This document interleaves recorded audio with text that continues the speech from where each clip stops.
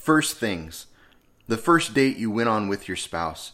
Your first day at a new job. The first time you saw your child after he or she was born. Your child's first steps.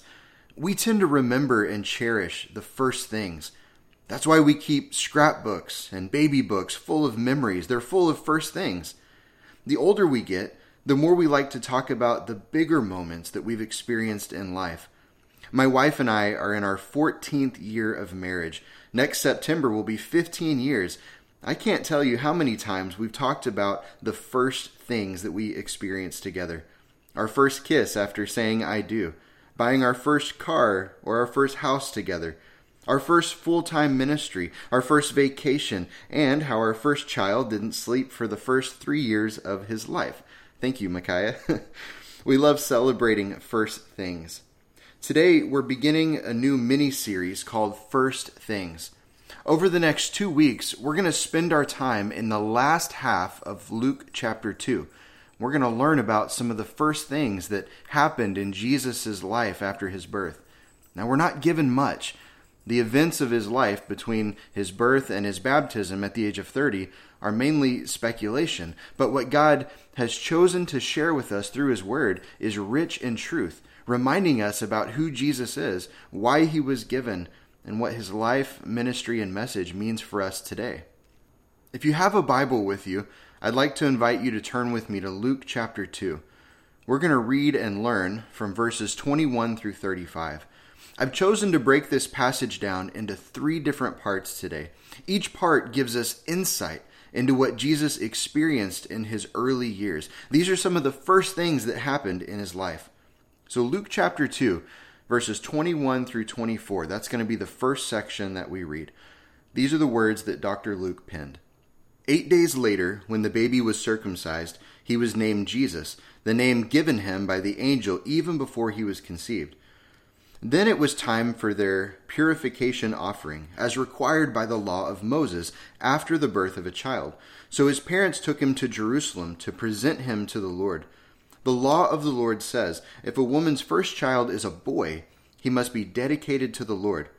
So they offered the sacrifice required in the law of the Lord, either a pair of turtle doves or 2 young pigeons. So the shepherds had journeyed to Bethlehem, where they were able to see Jesus with their own eyes, and then they returned to their fields, telling everyone about what they had seen and experienced. As faithful followers of God, one of the very first things that Mary and Joseph did as new parents was to have Jesus circumcised when he was 8 days old. Now, circumcision symbolized the Jews' separation from the Gentiles and their unique relationship with God. This was also considered a sign and a seal of the covenant that God had made with Abraham back in Genesis chapter 17. It was required of every Jewish male who wanted to practice their faith. The Jews were very proud to be God's covenant people. If you go forward to the book of Ephesians, which the Apostle Paul wrote, Ephesians chapter 2 verse 11 tells us that they even referred to the Gentiles, or all non-Jews, as uncircumcised heathens. Now, if you read a little further, this verse also tells us that their circumcision only affected their bodies, not their hearts. You see, unfortunately, for many Jewish families, circumcision became nothing more than an empty ritual. Just as the angel had instructed, Joseph and Mary gave their son the name Jesus, which means Jehovah is salvation, or God saves. In Matthew chapter 1, verse 21, the gospel writer wrote these words, "And she will have a son, and you are to name him Jesus, for he will save his people from their sins." So this is why Jesus was born. Jesus came to earth to save us because we can't save ourselves from sin and its consequences. No matter how good we think we are, we can't earn salvation. We can't earn God's favor, his love. We can't eliminate the sinful nature that's present in our lives. Only Jesus can do that. 40 days after his birth, they experienced another first. Mary and Joseph traveled with Jesus to the temple in Jerusalem for the purification offering that's described in Leviticus chapter 12. This was like a first century Jewish baby dedication. Now, the passage does a good job at explaining it in a way that we can all understand, I think. It says his parents took him to Jerusalem to present him to the Lord. The law of the Lord says, if a woman's first child is a boy, he must be dedicated to the Lord.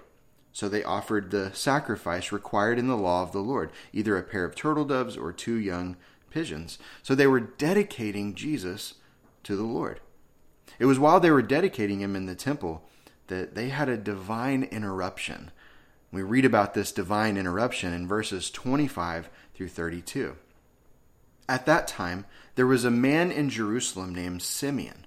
He was righteous and devout and was eagerly waiting for the Messiah to come and rescue Israel. The Holy Spirit was upon him and had revealed to him that he would not die until he had seen the Lord's Messiah. That day, the Spirit led him to the temple. So when Mary and Joseph came to present the baby Jesus to the Lord as the law required, Simeon was there. He took the child in his arms and praised God, saying, "Sovereign Lord, now let your servant die in peace, as you have promised. I have seen your salvation, which you have prepared for all people. He is a light to reveal God to the nations, and he is the glory of your people Israel." Simeon was another faithful follower of God, and he had patiently waited for the Messiah to be born his entire life. After Jesus was born, Simeon had the opportunity to hold Jesus in his arms. Because he had waited so long for this moment, Simeon knew exactly what to say when he held Jesus for the first time. His words are what's commonly known as Simeon's song. This is the last song of Christmas in Luke's gospel. There are 3 important truths about Jesus that we learn from this song. If you're taking notes, the first truth that I want to talk about today is that Jesus was born to offer salvation to all people. Luke chapter 2, verses 30 through 32 says, "I have seen your salvation, which you have prepared for all people. He is a light to reveal God to the nations, and he is the glory of your people Israel."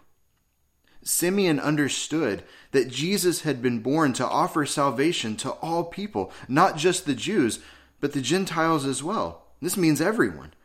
What's amazing to me is that if you keep reading in Luke's gospel, you see adult Jesus living this out throughout his earthly ministry. Luke chapter 5, verses 27 through 32 says, "Later, as he left the town, he saw a tax collector named Levi sitting at his tax collector's booth. 'Follow me and be my disciple,' Jesus said to him. So Levi got up, left everything, and followed him. Later, Levi held a banquet in his home with Jesus as the guest of honor. Many of Levi's fellow tax collectors and other guests also ate with them. But the Pharisees and their teachers of religious law complained bitterly to Jesus' disciples. 'Why do you eat and drink with such scum?' Jesus answered them, 'Healthy people don't need a doctor, sick people do. I have come to call not those who think they are righteous, but those who know they are sinners and need to repent.'" I love this story because it shows us what Jesus was willing to do to reach the people that nobody else was willing to reach. Being a tax collector in Jesus' day was a hated profession, and the Pharisees weren't okay with Jesus spending time with people like this, because they were more concerned about their image. They were more concerned about following their hundreds of man-made rules and regulations, and they cared about what other people thought about them. The opinions of others drove their decision-making. But these are the kinds of people that Jesus came to save. Luke chapter 5, 30 through 32 says, "But the Pharisees and their teachers of religious law complained bitterly to Jesus' disciples, 'Why do you eat and drink with such scum?' And Jesus answered them, 'Healthy people don't need a doctor. Sick people do. I've come to call not those who think they are righteous, but those who know they are sinners and need to repent.'" A few thoughts on this passage. The first thought, Jesus intentionally spent time with sinners. He never supported what they did, but their sin didn't keep him from loving them. The second thought, aren't you glad that hospitals don't turn sick people away? I mean, just imagine if that were the case. Jesus was born to redeem, to heal the spiritually sick, the marginalized, and the outcast. And he's given the church this same mission of seeking out and ministering to the lost. And the third thought, an important question for all of us to ask ourselves today. If everyone else at OCC lived out their faith the way that you live out your faith, would that help or hurt God's kingdom? Do you spend time with unbelievers? Do you share Jesus with others? Do you serve people well? Do you give of your time, your talent, and your treasure generously? Are you a chronic complainer or a chronic encourager? Jesus was born to offer salvation to all people. And as we learn from Jesus to live like Jesus, the church should be a group where all are invited to come and hear about the good news that is only found in Him. Regardless of background, regardless of ethnicity or social status, all are welcome to come and see. I've said this before, but I believe that we should be willing to try any method short of sin to reach people with the gospel. The Angels song that we learned about a few weeks ago promised that Jesus' birth would be good news that would bring great joy to all people. And here, Simeon's song teaches us about how Jesus came to offer salvation to all people. There's not a person alive today that doesn't need this good news. Simeon had the great privilege of sharing this truth with all who were listening that day. His song is about the good news of God's salvation in Jesus. The second point that I'd like to talk about today is this. Simeon's song is about salvation as well as suffering. It's about salvation, but it's also about suffering. Luke chapter 2, verses 33 through 35 says, Jesus' parents were amazed at what was being said about him. Then Simeon blessed them, and he said to Mary, the baby's mother, "This child is destined to cause many in Israel to fall, and many others to rise. He's been sent as a sign from God, but many will oppose him. As a result, the deepest thoughts of many hearts will be revealed, and a sword will pierce your very soul." So talking directly to Mary, Simeon was hinting at what was to come, not just announcing that Jesus would bring salvation, but also what it would cost him to bring it. This second half of Simeon's song reminds us that Jesus' birth would cause many people to fall, but that he would also be a joy for many others, or cause others to rise. I believe that Simeon was saying, with Jesus, there's no middle ground. You'll either joyfully accept him, or you'll willingly reject him. You'll either be hot or cold. There's really no such thing as lukewarm Christianity or lukewarm followers of Jesus. Luke's gospel tells us that many people will oppose Jesus.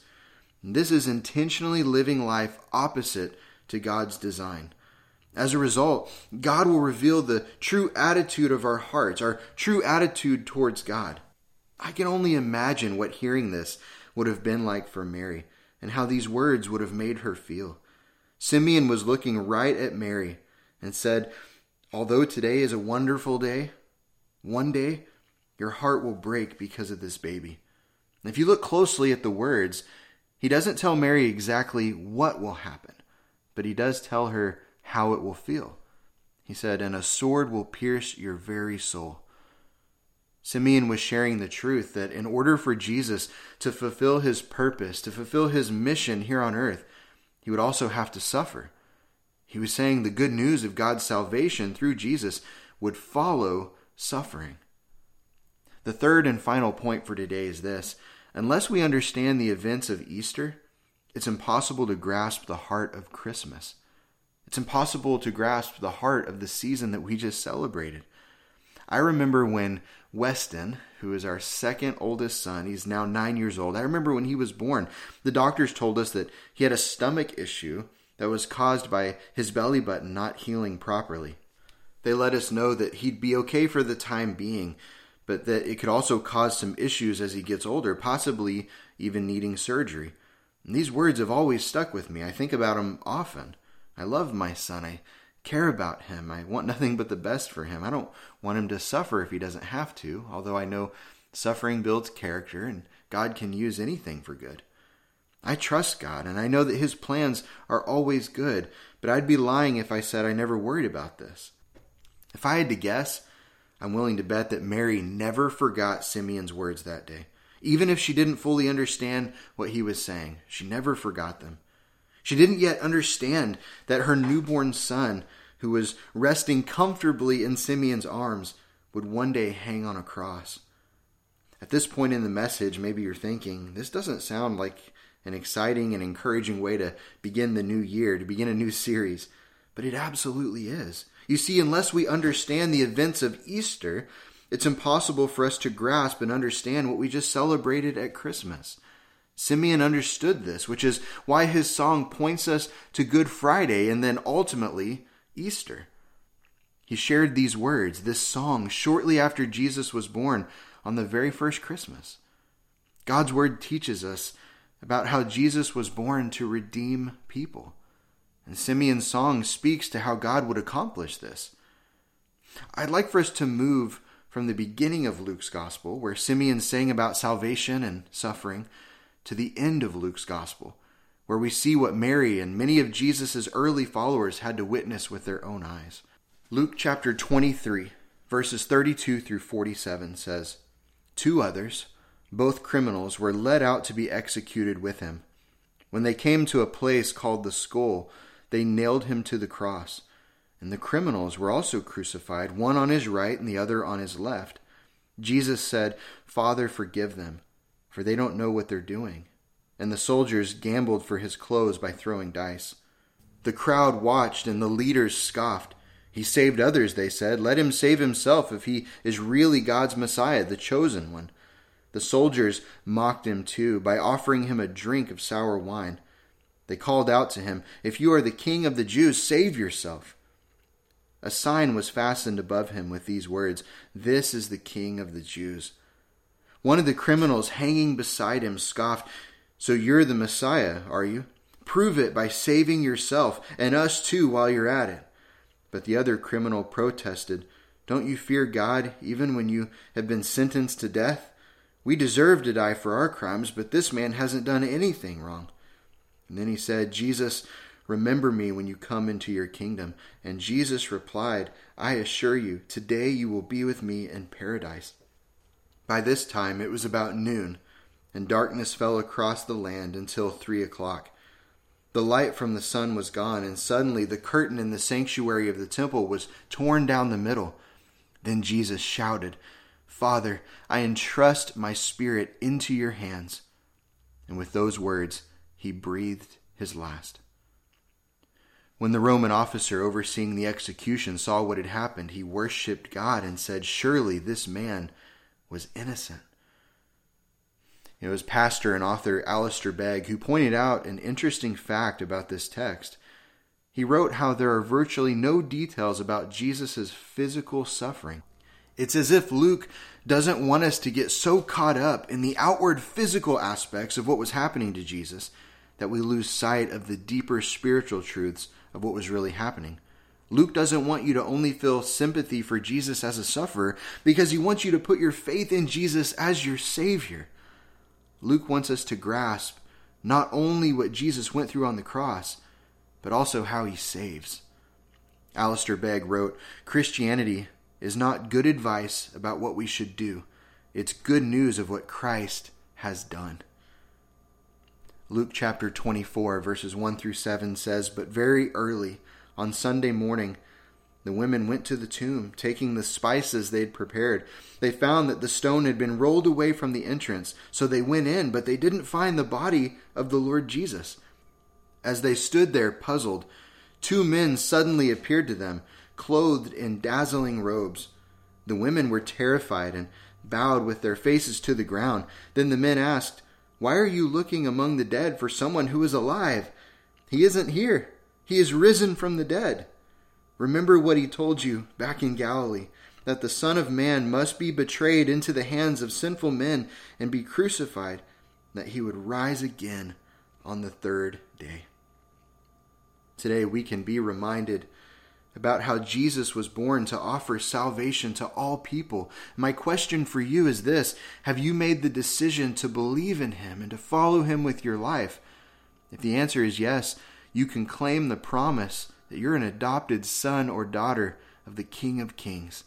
If the answer is no, today can be the day. In fact, I'd love for you to contact our office. I'd love to talk with you about how you can take the next step in beginning a relationship with Jesus.